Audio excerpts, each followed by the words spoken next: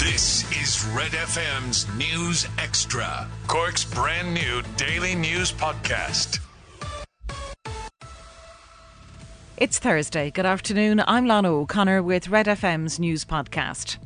The families impacted by the incineration of babies' organs at Cork University Maternity Hospital say they're shocked and frustrated to hear that they won't be given a draft report into the scandal. Families were informed on Monday that they will now not receive a draft of the report, despite promises that they would be able to review the report and submit their feedback. The scandal centres around the incineration of the organs of 18 babies who died at Cork University Maternity Hospital. Leona Birmingham's son Lee's organs were among those sent to Belgium without their consent at the start of the pandemic. Speaking to Red FM News, Leona outlines what they've been told. We got an email from our support patient advocacy service to say that we are now not being involved in the report at all, that we'll just receive the finalised report. From the beginning, 2 years ago, it was that we will have an input into the report. Now all of a sudden we won't. I just can't believe it, really. I'm shocked and I'm so frustrated. It's another blow for us, really. The fact that we thought we'd have an input, the fact that we were promised, I have in emails that we'd have all this input and now nothing. And not even to hear from themselves. It's absolutely ridiculous. Red FM News has contacted CUMH for a statement on the matter. Traders in the city centre have reacted angrily to an increase in commercial rates. The City Council announced on Tuesday that rates would rise by 3.8% to allow them to maintain and enhance services. It's the first major increase in commercial rates in years. The Council says rates make up almost 40% of the city's total income and have increased by just 1.3% over the past 13 years. Cork Chamber has warned the increase will ultimately impact consumer demand and have called for an overhaul of government funding for local authorities. These traders in the city centre told Red FM News how they're feeling about the rise. Very aggrieved. Very, very aggrieved. I would have been sort of saying to myself, the way the city has gone in the last number of years, we should be looking for a reduction rather than an increase. We are practically looking at heating over the door, or lighting in the windows, do you know what I mean?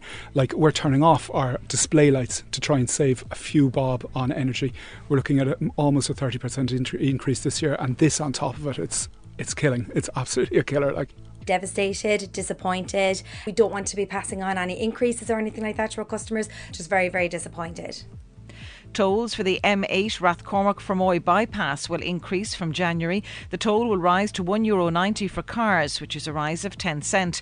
Transport Infrastructure Ireland say the 10 toll roads and the national road network will all rise, and in some cases motorists will be paying up to 60 cent more a journey. The Dublin Port Tunnel is the only road not facing an increase. Transport Infrastructure Ireland say there have been minimal increases in these tolls in the last decade. However, transport commentator Conor Faulkner believes people will just hop off the motorways to get by the tolls. So even on the M50, there's traffic in Lucan and Blanchardstown that is in those suburbs because it's avoiding the M50. The M3 motorway in Cavan, for example, has 2 tolls on it, which is absolutely ridiculous. It's ignored in droves. The local population use the old road instead as a brand new empty motorway. The 5 biggest stories in Cork today. This is Red FM's News Extra. Starting with football, and Forest, the supporters group who control Cork City FC, have confirmed that they are to put the sale of the club to Diarmuid Usher to a vote next month. The vote will take place on Sunday, December 4th at 3 p.m, with a statement from Forest saying that they had engaged with a number of parties over the sale of the club over the last number of months, and after completing their due diligence process, accepted a bid from Mr Usher to purchase the entirety of the club. Diarmuid Usher previously led Sonis Bathrooms, growing the business to in excess of €40 million in revenue per annum, and remains on the board of the company following his exit in 2021.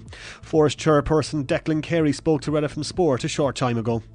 Yeah, look, obviously I think it's great news, Rory, for the whole football club, the whole city and county, that there's such strong interest in a possible takeover. And yeah, we've met with Diarmuid Usher a number of times now over the last couple of weeks, and we're delighted with what we've heard and seen so far. And look, obviously we'll be advocating for the sale when the vote happens on December 4th.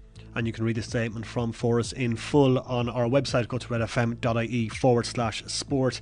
To other sports news in brief, the Republic of Ireland hosting Norway tonight at the Aviva Stadium in their friendly game, where kick-off is at 7:45. Stuart McCluskey and Jimmy O'Brien are being tipped for inclusion when Ireland head coach Andy Farrell names the starting 15 for Saturday's test with Australia. They fit again Johnny Sexton will captain the side. And Roy McIlroy is 3 under after 8 holes of the first round of the DP World Tour Championship, the season-ending event. Shane Lowry is 1 over after 9. Tyrrell Hatton leads the way on 7 under par. Catch up on Cork with our new daily news podcast, Red FM News Extra.